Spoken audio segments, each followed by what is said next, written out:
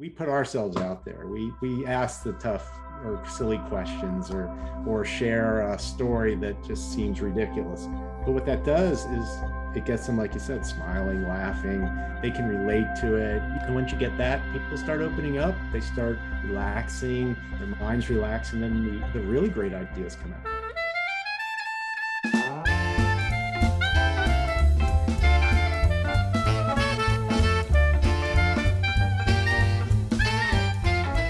Welcome, everybody, to A Quality Podcast Season 2. We are excited today to have as our guest Adam Lawrence. Adam Lawrence is the managing partner for Process Improvement Partners LLC. Adam has over 30 years in industry and has been consulting for over 3 years now, and is the author of The Wheel of Sustainability, a great book about how you can use Kaizen to make your business better and sustain results. Adam, how are you doing today? Well, thank you for giving me the opportunity to be with you all today. I'm looking forward to our conversation. Good deal. So why don't we start out a little bit about you? Tell me about your background, experience, what you're doing now, what's cool, all of that good stuff. All right. Well, appreciate that question. So as you said earlier, have an industrial engineering degree from Virginia Tech. So let's hear for Virginia Tech for beating UNC yesterday, just to mess with the timing. It was a house divided. My wife is a UNC fan. Look, I've already upset your co-host, so that's awesome. Started straight out in industry in North Carolina with a furniture company and moved all around the country doing various engineering operations and then continuous improvement work. And did BT is a real engineering school, right? So I'm looking for University of the State of Michigan, Purdue, Virginia Tech, University of Phoenix. No. Listen, you're going to ask me now, what's a Hokie, right? Is that part of it? That's always coming. Yeah, that's right. So the answer is nobody knows. Actually, we do know, but it's just not even that interesting. It was just a rhyming word. So we like to think we were an engineering school. I mean, really known for a lot of different things. But when I went, it was a pretty broad type, diverse university, lots of opportunity. But did get me my first job, so that helped a lot. And then moved around in industry for quite a number of years. Like I said, last 6 years, I was the lean champion for a technology group that was global. And then 3.5 years, I went out on my own to help organizations around the world. And my main focus is trying to create sustainable solutions, mainly through Kaizen events, engaging and empowering folks through efforts to solve some really complex business problems. Well, we decided, since we're recording today in person and not via Zoom, that we would have a physical signal when the next guy wanted to talk. So I have a question for you, and that is, how do you make that engaging, fun, and sustainable? And sustainable. Well, I'm not really sure I can compete with the activity on the other side of the screen, but yeah. So normally we try not to beat up our team members. So I get that. but right. So what I've learned in any activity is everybody wants to be a part of the solution. They want their voice to be heard. So what I try to do is I facilitate events. We're bringing in ways of thinking and so on, but we're also trying to get people to be creative, feel comfortable, feel safe about sharing their ideas, do a lot of drawing, storytelling, giving people some creative ways to express who they are, get to know each other, kind of have some fun. Do a lot of icebreaker stuff. 2 truths and a lie is kind of fun. You find out about people. People find out about each other, the things they never knew. One key member on one team told everybody that he had been in jail, and they thought it was a lie, and it was not, and they were all shocked. So it was kind of cool. It kept things going the rest of the week. But in the end, when they've solved the problem, they not only have they solved the problem in a sustainable way, but they got to know each other better, and they learned how to work as a team. So I always find that to be fun. People get more done when they're having fun. I truly believe that. Yeah. See, I love that because, well, a little bit about my background. I got my undergraduate from Pensacola Christian College and was working in third-party logistics. We handled 100% of the forward logistics for T-Mobile in North America. So it was a, super fast-paced, high-volume warehouse where we're shipping out mostly cell phones. Right. And I had a boss who knew that I had a background in logistics with Walmart at a regional DC, knew that, I was kind of sharp and believed in me. And he put me in charge of a department. And for the people that are listening on audio, I'm sorry, you're missing a lot this week. But I turned the department around from losing 30 grand a month to making about 10 grand profitable. And he surprised me with a bonus. And it was, an IQ 400 play because he gave me less than I would have asked for myself. But because he went first mover advantage, I had to say yes. I couldn't be ungrateful, right? So really super sharp guy. And he's the one that said, you have a college degree, but you need your MBA. You need to go back to school. So went to the University of Louisville, got my master's in business, eventually went to MIT and took some classes in supply chain management, lots of engineering stuff. But sort of after that experience, I moved on to a third-party logistics company as a senior continuous improvement manager. And what I found out, and I've been finding out ever since, right, is that the main barrier to lean implementation and continuous improvement is the psychology component, right? It's not the concepts are so simple, everybody can grasp them. I've done complex math and rarely used it at work because the problems aren't that complicated, But the very simple solutions, everybody understands them, but can the people work together to accomplish them, right? So I like that you brought that up because that's been, now it's been 10 years of experience where that's what it is. The major part of what I do is helping people to work together and kind of pull on the same rope in the same direction. Yeah, people have to feel comfortable and safe sharing their thoughts. I've done this all over the world, and I always was told, certain cultures, they're not going to speak up because they're not the highest level in the room. They're not allowed to have an opinion, or they won't say their idea because if it's not fully formed, they're uncomfortable. You know what? If you just ask people what they're thinking, right? Just let them tell their story. Everybody's got a story to share.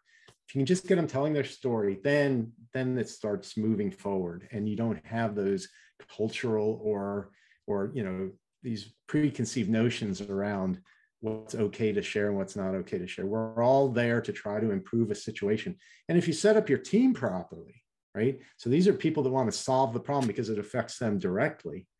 So they have skin in the game, right? So the idea is I want my life to be easier to accomplish. I want my work to be easier to accomplish. So get those folks involved, listen to them, give them the opportunity to try it.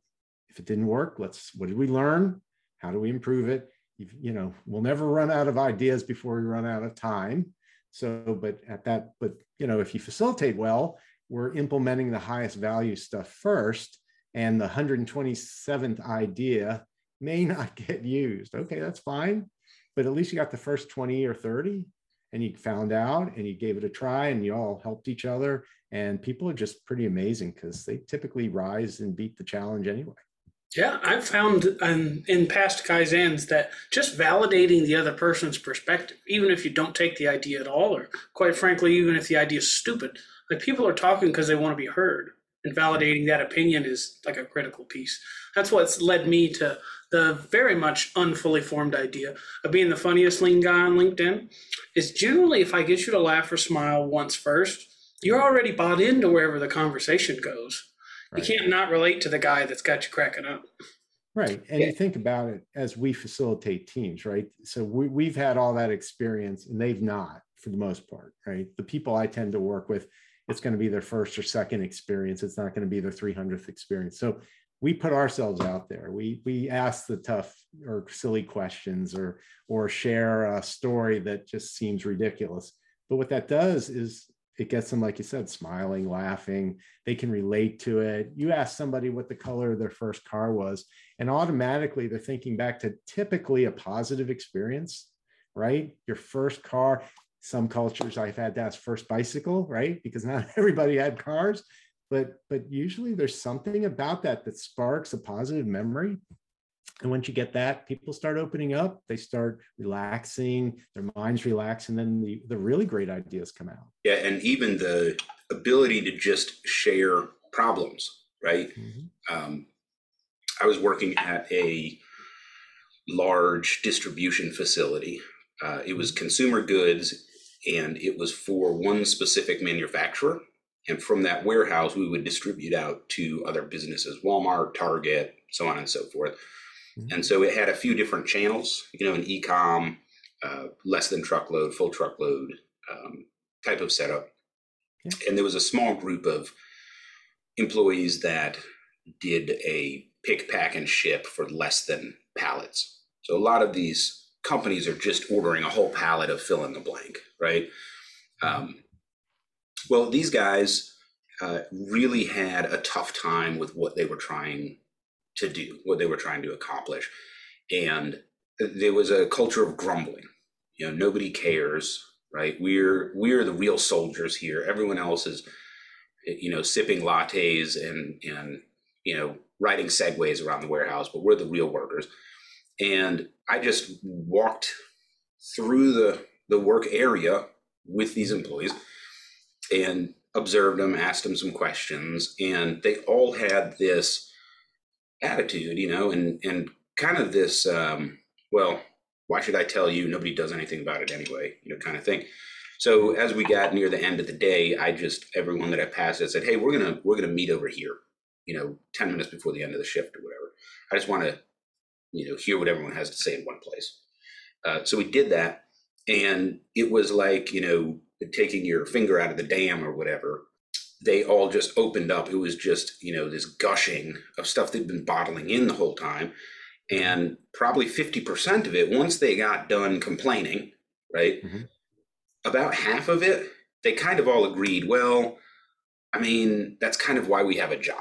If that wasn't a thing, then we might not be getting paid right now. So that's okay. We can live with that. I get it. But the other 50% was a gold mine. We uncovered the fact that the software system was improperly engineered. It was directing them to do things they couldn't physically do.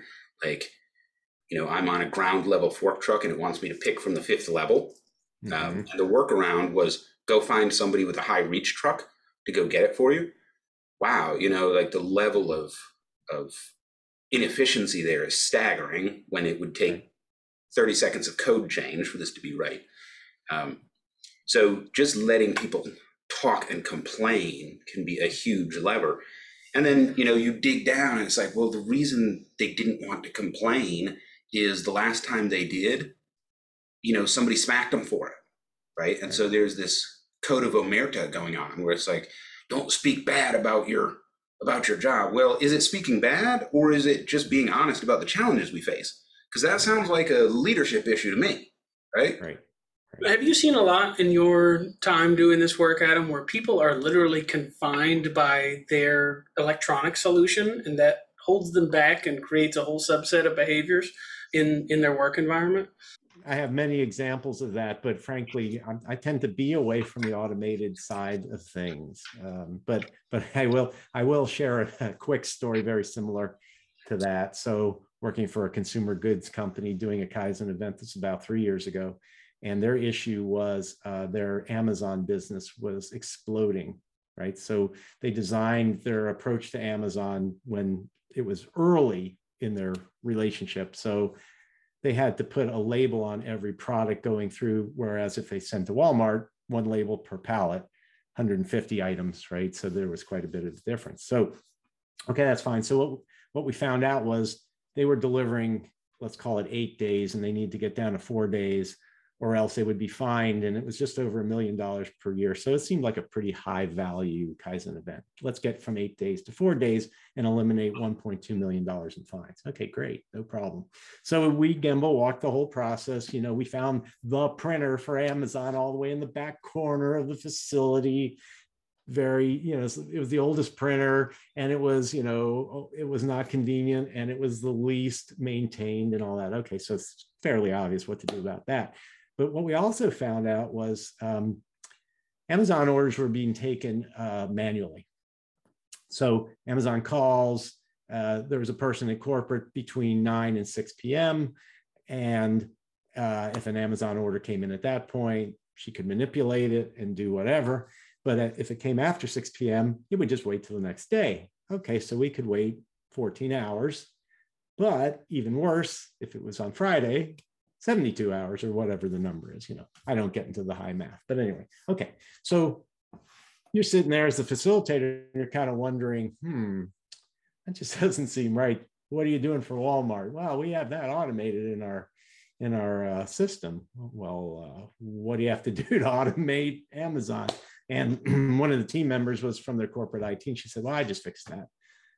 Oh, so there it is. I mean, like you say, just the most obvious of answers. Why would you? But nobody had worked together. Yeah. They'd just been paying money, and things were in their way. Now, that wasn't the only thing they solved that week, but it was a big one because it took up to 2.5 days out of the process. And basically now, since the DC, the distribution center, worked 24 hours a day, if an Amazon order came in at any time, it could be dealt with versus waiting until the next day. So that made no sense. That story strikes so home for me because it's so specific to one of my first very successful Kaizens, where this company does furniture and they sell through just Amazon. That's their only channel. And the problem was volume had outscaled their processes in the very same vein as what you just described. Right. After thoroughly walking the facility and reviewing the process and asking all these open-ended questions, like the root of the issue was they would have to print 20, 30,000 labels a day from a machine that prints one label every 5 seconds. So it would have to run 24/7 just to print the physical amount of labels that needed to be applied. And so then we went through, how could we engineer a set of roller racks where we could push the stuff down and have multiple machines and print all the labels out, and went through several iterations of discussing in like a 4-day burst before we found out that machine just had an option. And that machine could go up to 20 labels a second. We've been spending most our lives living in an orange paradise. And those simple wins are like some of the most fascinating in my career.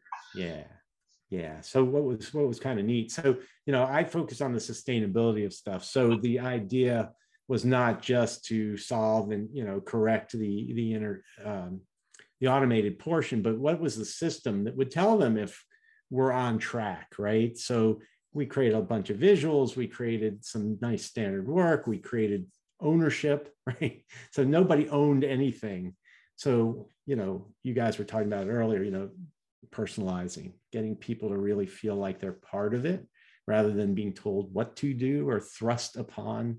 So the whole system that we developed using, I call it the wheel of sustainability, but it was just these components of sustainability that I have the team test their solution around to make sure we're not missing something, so that at 2 a.m., somebody that wasn't on the team is still doing it the right way because they realize it's better for them to do it the right way rather than, well, I'm just going to do it the way I used to always do it. Why suffer? If you understand how much better and easier it is, if there's a clear benefit for you and you can see it and it's impossible to do it wrong, why wouldn't you do it the easier way? Unless you don't know, or you just tend to buck the system, but you don't have to do that.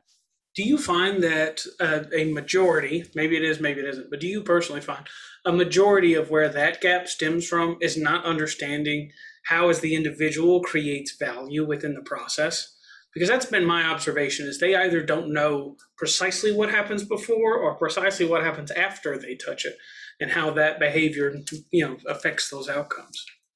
So, great thought, great question. So one thing I like to try to do with teams is help them feel like business owners, right? So if you don't feel like a business owner, you're typically just in your little box. Here's what I do, keep my head down, do my thing, and I don't really see how it affects or impacts my customer, either the next person down the line or the final purchaser. But we are all consumers and customers, right? So one thing we know, there's some inarguable principles. One is we really won't survive if we're disappointing customers. The other one is around safety, is no one wants to go home hurt. Okay. So when I work with teams, I'm always trying to get them thinking in those principles to say, okay, look, you're doing what's good for you, but look what it's doing for the customer, right? So as you said, what is my role? What is the value that I provide? Well, once we teach them about waste, once we teach them about non-value add, now they can start to say, wait a minute, this really is not helping the customer, and it's really making my life kind of tough. So why don't we figure a way to remove, eliminate, minimize, whatever, because everybody benefits from that. And most of the time when we reduce waste, we're improving safety anyway. So this is good. I can make my life easier, safer, less stressful, less effort, and oh, by the way, the customer benefits. So again, what would be great, and this is what lean transformations try to do, is get everybody to feel that they are part of the solution, part of the value adding process, that they're business owners, what have you. The Kaizen event is a nice way to accelerate that. It's not the only way, right? Because this is truly a leadership process. You can't have a Kaizen event if you don't have leadership to support that, right? And you want the team to have a winning experience. But it's a neat catalyst because people can see that these things are possible. They see that they can be part of the solution. And then the goal and the hope is that people want more of that. Oh, I like what you did over here. Can we work on my area over there? Yeah. Look for those cues, look for that opportunity, and get leadership to see it, recognize that it's happening so that they can take advantage of all those positive potential outcomes. Yeah, there's something to be said for like lean going viral in your building, like in your organization. I've seen it happen a couple of times where, maybe the team was really skeptical. And to be frank, it's usually the leadership team. I hear a lot about frontline employees being jaded and, oh, it's the flavor of the month and all that. And I've experienced that. Yeah, I've experienced that. But what I've also experienced is, if it's a chance to go sit in a conference room and have a cup of coffee and participate in something, man, they're all over it. They might in the back of their mind say, this is never going to work, but they're not like opposed to it, right? They're tolerant at least. It's management that tends to be more egoistical, honestly, and defensive, right?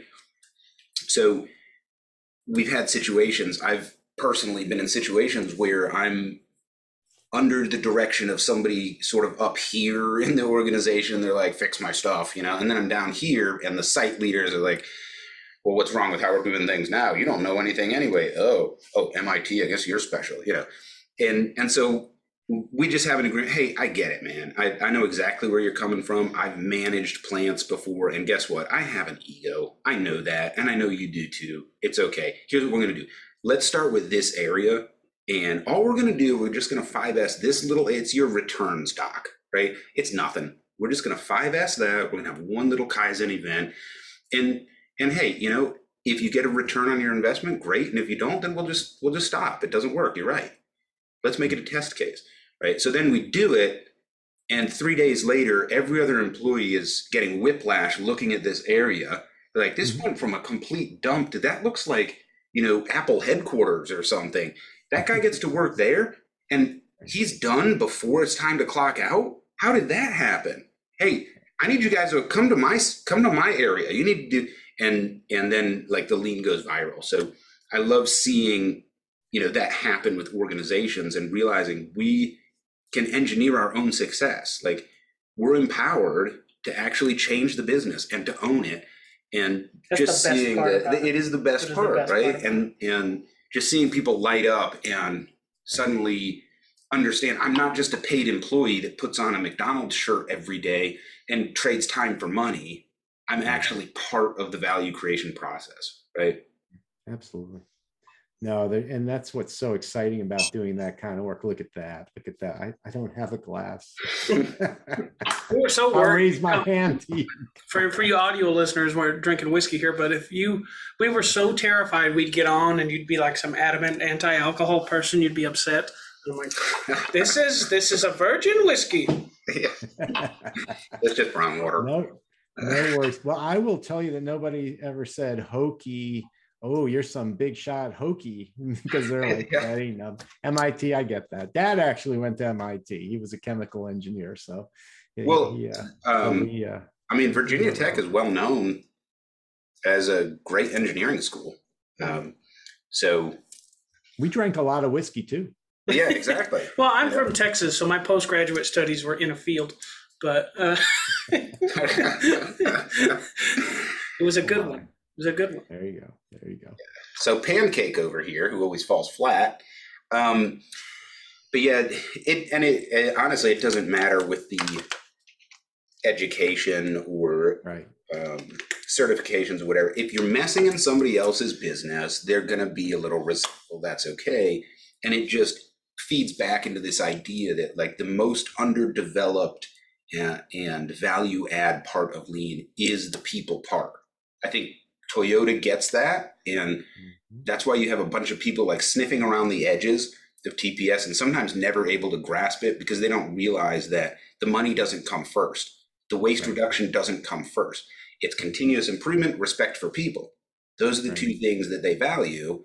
And how you interface with people, now all of a sudden I can do all these other things. Well, I do think the Superman culture also struggles, where we expect management to come in with a cape and have all of the answers. Yeah. And then when we connect with somebody like yourself that is a consultant, we're like, all right, well, what kind of capes he got? What answers is he coming with? Right. What's your superpower? Generally, we don't have answers. We come in and start asking the probing questions and facilitate the guys that are already there to get those answers. Well, and it goes back to respect for people, right? So the fact that we don't believe we have the answers, the only thing we have the luxury of is exposure to so many other teams, other solutions, other industries, which is great, because then what we can do is if a team is struggling to come up with an option, we can give them choices, right? I've seen it done this way. I've seen it done that way. I've seen it this way. Does any of this make any sense for you? So, do you want to put up a whiteboard to see your process and how you're doing? Do you want to automate? What do you want to do? But what do you want to do in a way that will help people, right? So it goes back to the point of here's how we helped people in many different industries and many different situations and scenarios. So those are options. So people, that usually sparks ideas. So I try to hide. So, I don't have whiskey, I have a Ninja. So that's me, right? Nice. So the idea of the Ninja was that they're in the background, right? No one knew they were kind of stealth. So it doesn't usually have a positive connotation, right? But the idea is a black belt. We're just not going to tell, well, I don't even do the belt thing, but it's more about they were able to get in when no one was paying any attention and change things, right? So good facilitation, great facilitation, when it looks like you didn't do a thing. Yeah. Right. You absolutely didn't do a thing, but what you're doing is you're guiding from the side. You're helping people feel comfortable again enough that they can try and fail and learn and try and fail and learn. And you're challenging them. Now, sometimes the Ninja had to jump in and take out the hero or whatever, or the villain. Sometimes I've had to do that. So if they're going to try to violate the laws of physics, okay, I got to jump in. Right. So normally, I joke with them all the time. I say, okay, we're going to let you're going to implement whatever you want, because we're going to charter it in such a way that you are authorized, whatever your answer is, that's what we're going to do, unless it's illegal, immoral, or violates the laws of physics. In that case, we got to draw the line. Right? Yeah. I speak a lot about logical incongruence, where like even, so probably of my 6,000 connections on LinkedIn, probably 50% of them or more are in the CI world. And I'll even get posts from them that they're logically incongruent. What they assert versus the data they have do not go together in any meaningful way. And it's a fun point of being human to recognize we have implicit bias and that we have to review exactly what we're saying, and that it does fall within the laws of physics and the reality of this physical world.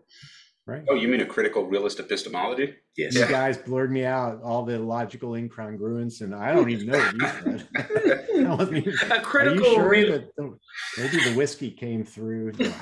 No he doubt. said a critical realistic epistemology. Not critical realistic, critical realist. It's what science is based on, as opposed to a postmodern. I'm sticking with realistic because realism is a much worse fit. You know, why do we act in this culture like it's bad to actually read books and know stuff? Mm-hmm. Or to insinuate physical violence to assert your point. Speaking of which, it's my turn to talk. So what I love about your presence on LinkedIn, and one of the reasons we reached out to you was your focus on people and the sustainability part, right? Mm-hmm. Because for better or for worse, that's what pretty much everybody struggles with. Wheel of Sustainability, I'm gonna, confess I haven't read it yet, but it's on my to purchase list. I have this OCD method for ordering and reading books, and I have it programmed out for like 8 months. So I'm gonna get to it. I'm really looking forward to it. But I was hoping you could share with us and the audience, just enough that everyone goes out and buys the book, but not so much that we don't have to buy the book. All right. Well, I appreciate that. So the first thing I would tell you is never write a book because you think you're going to sell a lot of books. Okay. Absolutely. We both have books. We definitely do. That's cool. And maybe you will. And I think it's awesome. But so everybody's got a story to tell, right? And so what I learned over the many years was my story was how I was helping teams solve problems in a sustainable way. So about 10, 15 years ago, I was tired of helping teams solve problems and the problems would come back. And I said, I got to do better. I got to figure this out because it was driving me crazy, and why put in all the effort. So I came up with a number of components and, trial and error. Eventually I found that there are 9 components. So the image of a wheel is that it's got a hub and 8 spokes. The hub is leadership commitment. And the spokes, I could name them all. You could look at the picture, right?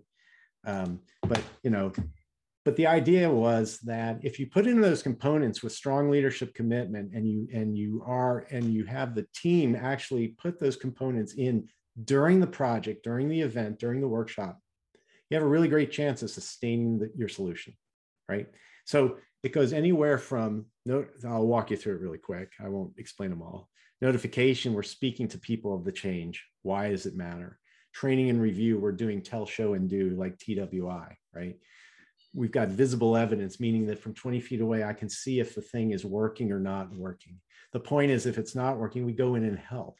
If it is working, we congratulate. We've given everybody, I call it all tools available, meaning that you have everything you need to get what you're trying to get accomplished done. Then the next one is called clear benefits, meaning that somebody that wasn't there sees it as value to them. What's in it for me? My team hates that step during the Kaizen.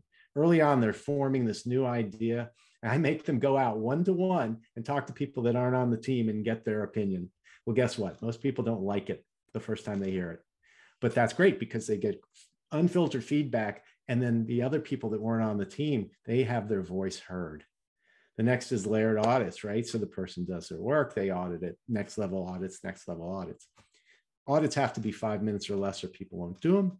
And they have to be engaging, meaning we participate. We do not do it from away. And we correct behavior if we see it, that it's not right. But we're having, engaging conversation. And I always have whoever's auditing sign off that you did so everybody can see you were there.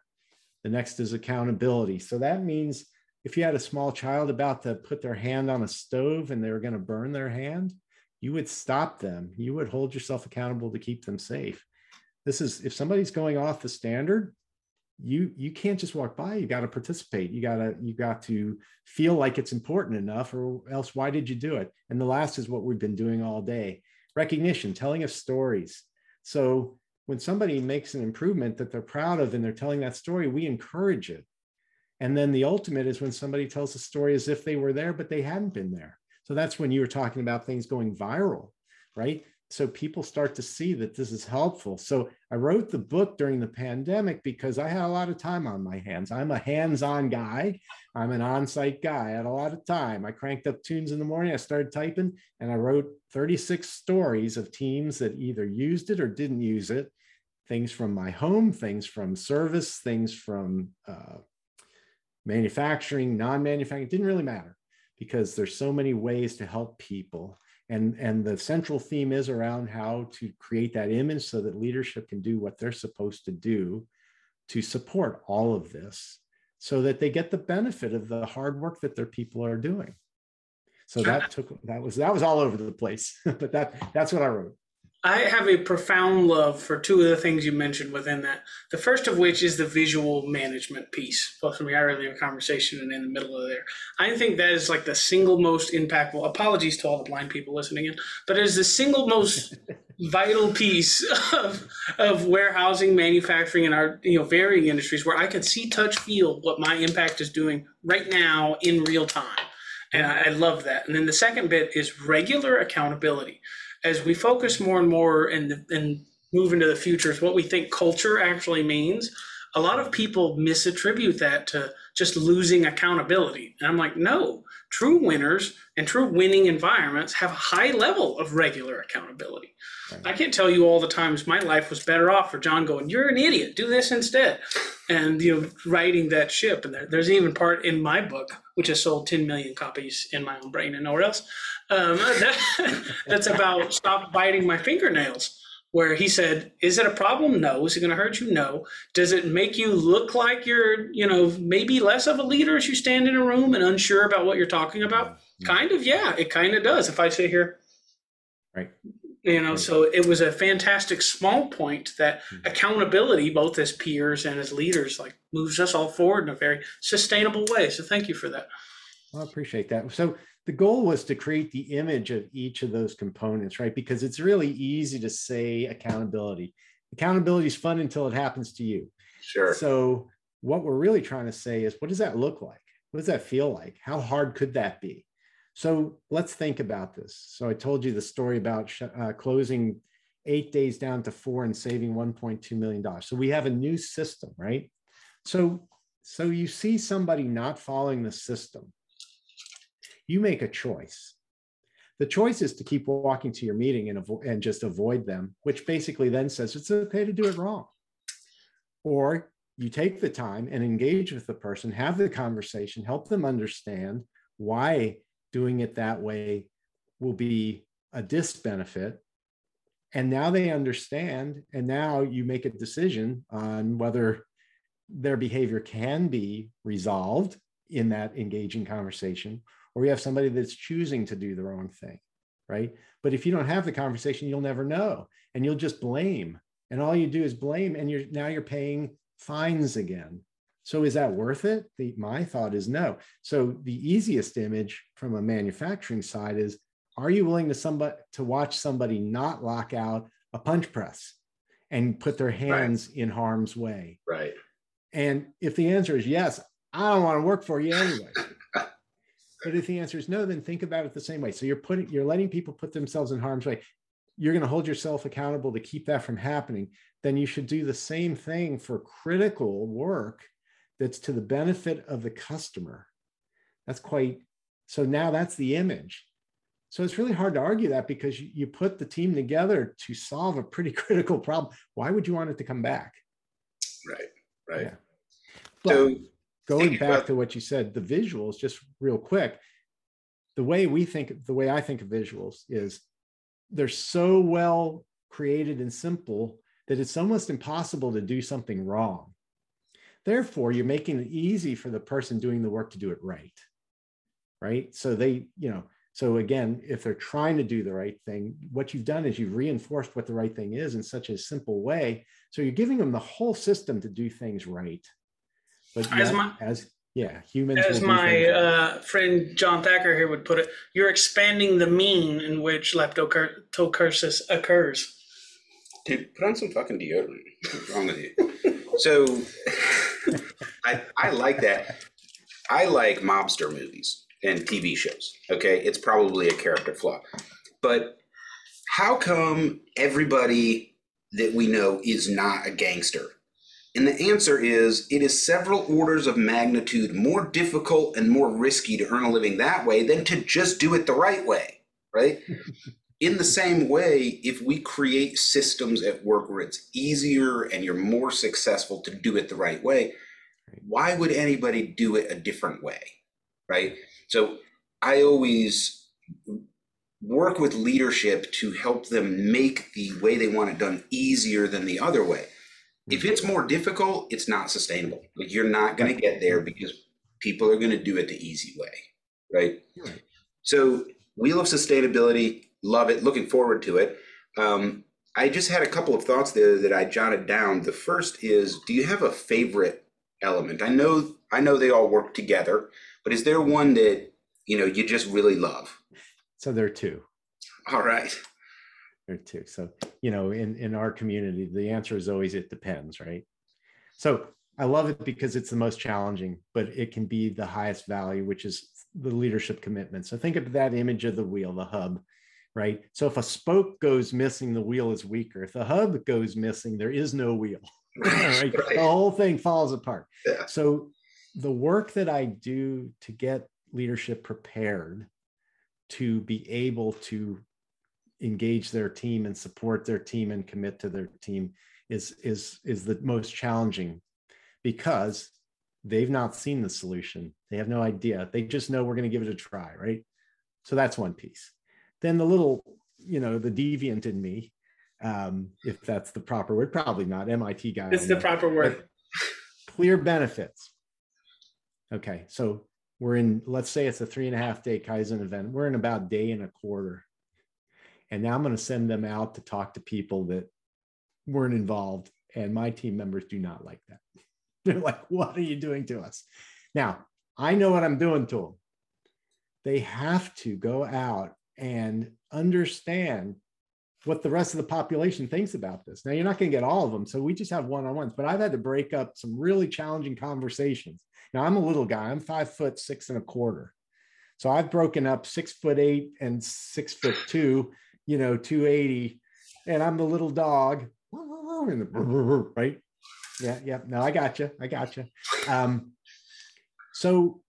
But what does that do? Well, what it does is it really makes you refine and understand what will help people, right? And you're going to get that feedback. Why not get it early?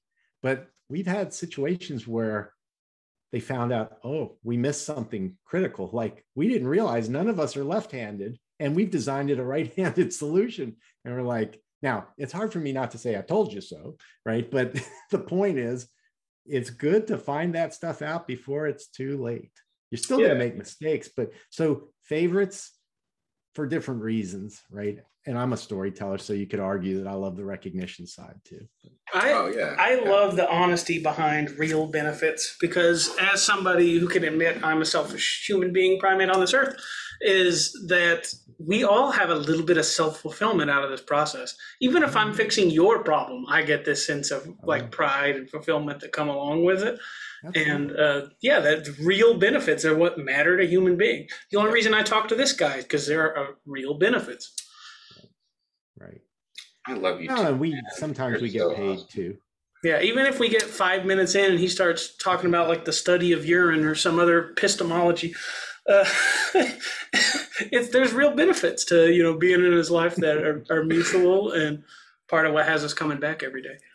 So the other thing that I jotted down, because I've kind of seen this happen and I'd love to hear your experience, but the leadership commitment, the hub of the wheel, great visual, by the way. I love it. What happens, or tell me about a time, right? Leadership changes and the overall org doesn't have that philosophy or written process or whatever. And the new guy comes in and has to make his mark, and he just tears everything to shreds, all the improvements or whatever. I was taking the hub out. That's what I was doing. You know what I was saying. Don't hit him. Yeah. Okay. Right. Leadership's always going to change.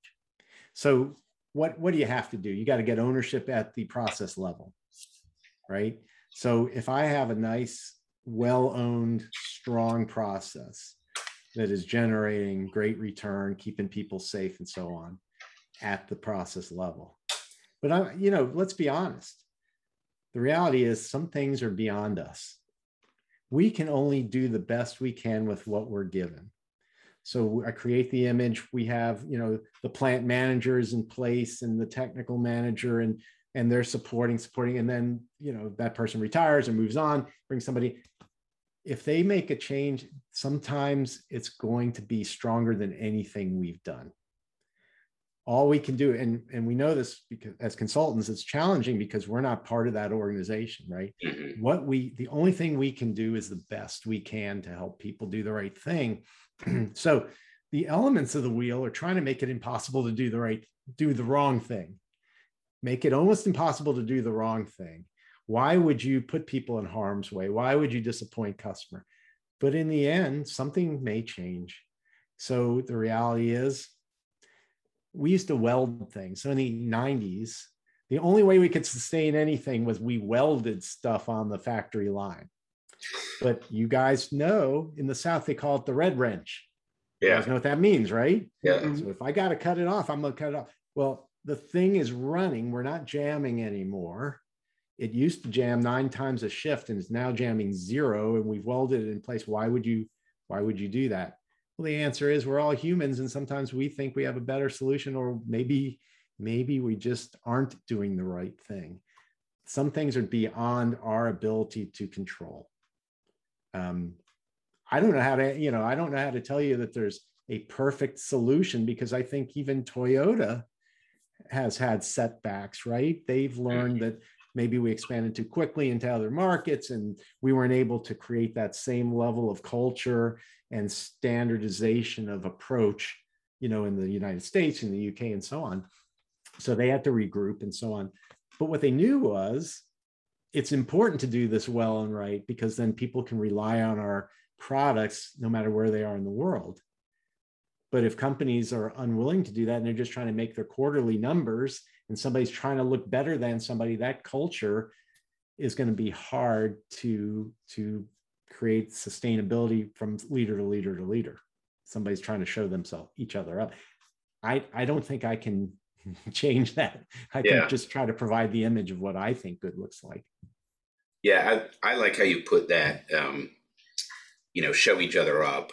I've worked with a couple of international manufacturers, which I won't name, obviously, but household name, that went through leadership transitions. And the culture was so Darwinian, it was offensive almost. And you'd have the new leader come in under this culture where I have to come in and make my mark quickly, like in the first 90 days. Prove your worth, kind of thing? Yeah, prove your worth, prove that I'm better than the guy I replaced, type of thing. And it brings in all of these elements that are antithetical to not just good business management, but continuous improvement. So it's a combination of the CAPE thing, like, really, do you understand systems and functions and objects? Like, how do you think that hiring a new general manager who has, 4 operations managers and 27 supervisors and 58 team leads and 650 hourly employees, how do you think changing that one guy is going to get you meaningfully different outcomes? Right.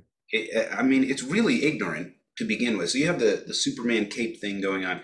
You have I'm going to reward you for business outcomes that are short-term and on paper, instead of what are you doing to the sustainability, the long-term profitability.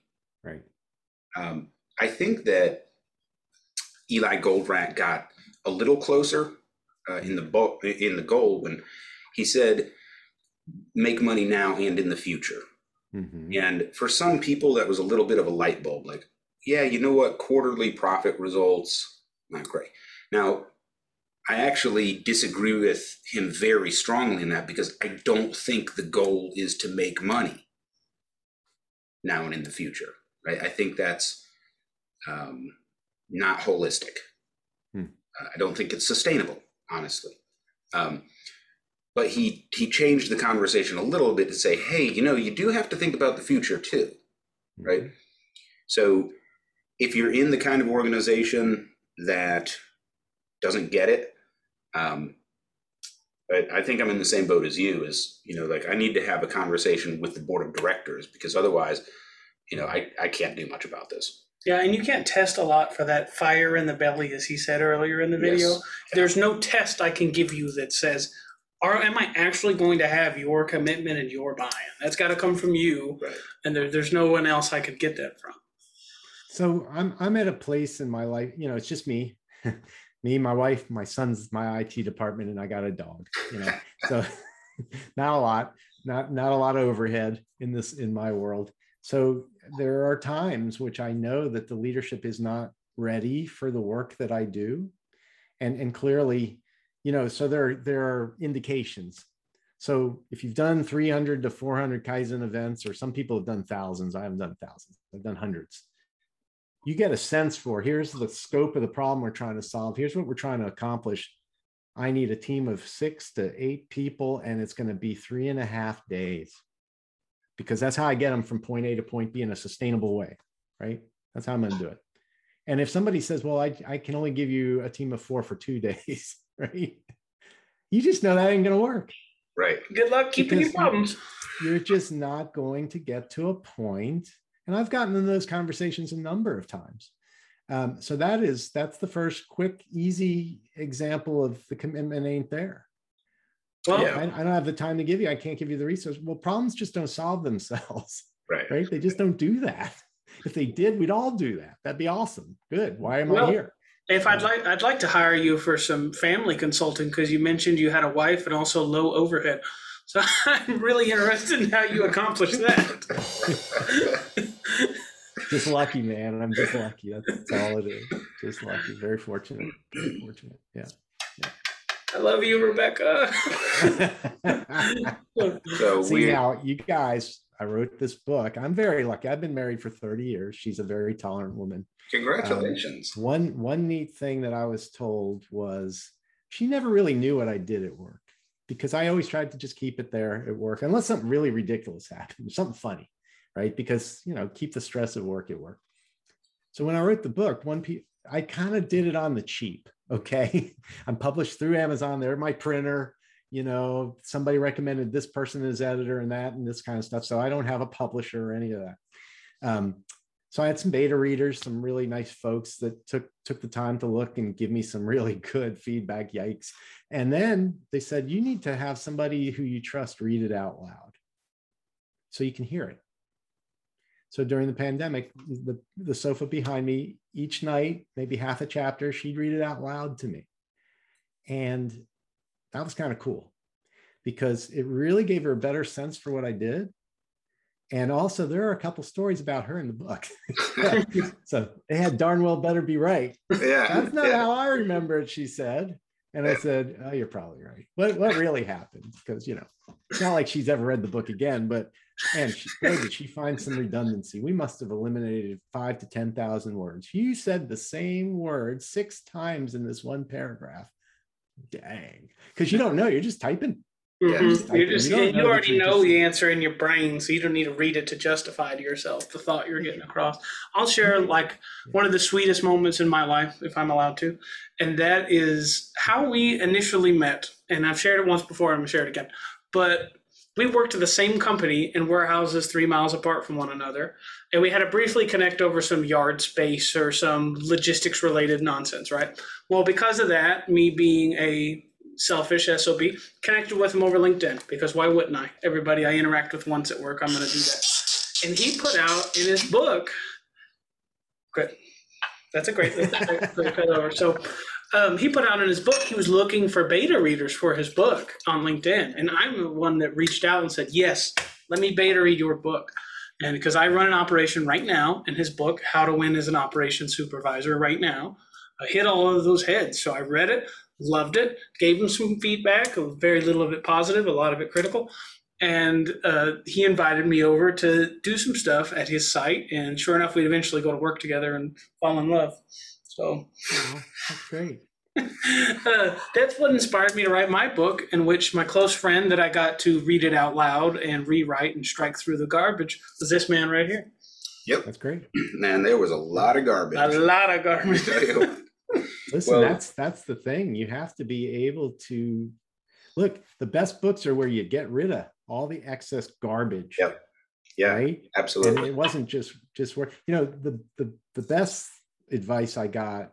I tell a lot of stories. I think there are 36 individual stories trying to illustrate each component of the wheel, working, not working. And I wanted to show how to actually do each piece. Right. So I did, that was tough because I just was doing it. Right. But a lot of times I get, well, that story doesn't really match that component. It's like, oh, damn, but I love that story. So I had to kind of like, okay, get rid of that one. You can't use that one. Use one that actually does clear benefits or does layered audits or does, leadership commitment or whatever. And there's stories about me almost getting fired because that always happened. I was an internal consultant for a while too, right? So you tell that plant manager that, this ain't working, and sometimes they don't like that so well. Right? Yeah. But they used to invite me back, but boy, oh boy, I'd be in the principal's office more times than not. Yeah. Because you just have to listen, you got to be true to yourself, right? You're trying to help people. And if this is keeping people from being helped, you gotta talk to somebody about it. Yeah. Well, I actually lucked out when I went to college. I went for software engineering. This was like 2000, right? So I lucked out because if I had gone that route, that was pre-smartphone, and everything's smartphone now, right? Mm-hmm. So I would have kind of graduated just before the really valuable education was available. But I found out, like, my first semester, I cannot sit in this computer lab. Like, I'm physical. I like people. Yeah. This is not for me. So I didn't really know what to do. And then I missed a calculus class. So, you have these classes you have to take. And I was wrestling. I was on the wrestling team, and I was working like 40 hours a week, and I was taking 19 credit hours. So I was pretty busy, not sleeping much, and missed this class. And then I found out it's like every 2 years in the spring. But it's a prerequisite for the next class I have to take. So if I wanted to complete my degree in software engineering, it was going to take like 6 years. So, talking to the school counselor and stuff like that, what I found out was I can get a liberal arts degree with a certain number of credit hours because you don't have to know shit to get a liberal arts degree. So apologies all to liberal arts people listening. Nice. What if you're a Republican? How do you get one of those? We do not bring politics into the we don't podcast. Striking from the right. So not to interrupt, but you say pre-smartphone. We had punch cards. Oh, wow. What is that? We had to submit what is that indeed? Right. So every programming step was on a card where you punched little holes, right? So the big nightmare was if your pack of punch cards, if you tripped and fell and they fell on the ground, to sort them back in order. Oh yeah. Wow. Now there was one other cool thing you could do, because I was at Virginia Tech, not MIT. So there were these boxes of the little punchies, right? So if you computer dotted somebody's room, take the whole box and fill the room, it would be months before they cleaned out the computer dots because these little tiny things stuck to everything. So this tells you how old I am, right? Yeah, I've got some Googling to do. That sounds like a lot of fun. Computer dotting. I know what you're talking penny about. locking also, right? Okay, go ahead. Yeah. My grandfather was actually an engineer. He worked for United Technologies and Northrop Grumman, Westinghouse. So I don't even know if any of those companies are still around. But anyway, he wrote his PhD dissertation in longhand. I believe it. And then you had like some, whatever you call it, administrative assistant, like type it up for you. Like that. That's what you had to do back then. So. Sure. So he's telling me these stories about designing like solid fuel rocket boosters with a slide rule. And I'm like, the test pilots for that thing had balls the size of coconuts. Can you imagine something? So a bunch of dudes with slide rules figured out how to get me to the moon and back without killing me. Holy.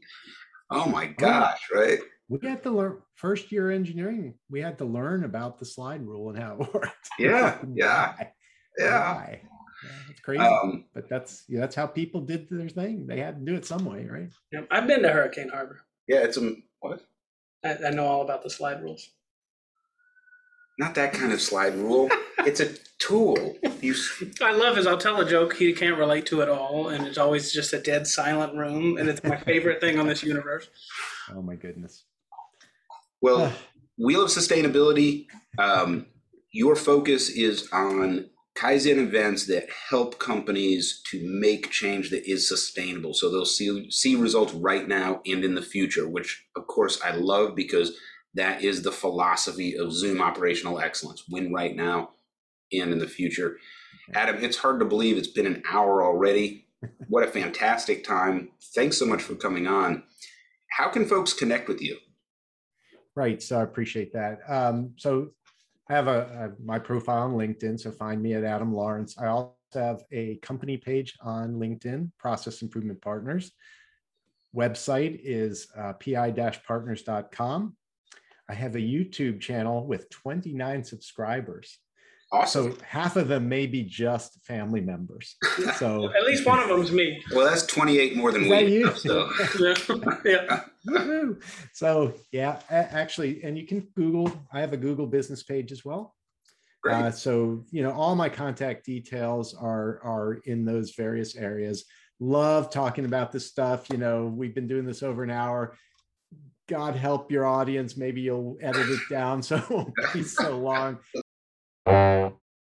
for their benefit, because I can do this all day. I'm doing a bunch of workshops, in the upcoming months on wheel sustainability and other things like that. So just love to have people reach out and chat. I've got a link to set up time, talk to me. I call it discovery call. And we just chat about whatever you guys want to chat about.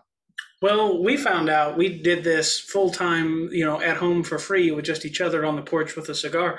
So we thought, why not invite other people and do it on record for people to see? Yeah. So nice. It is the genuine passion in life. So any closing thoughts you want to leave us with? Well, I like your approach here. Think about a lot of these can get quite dry and formal.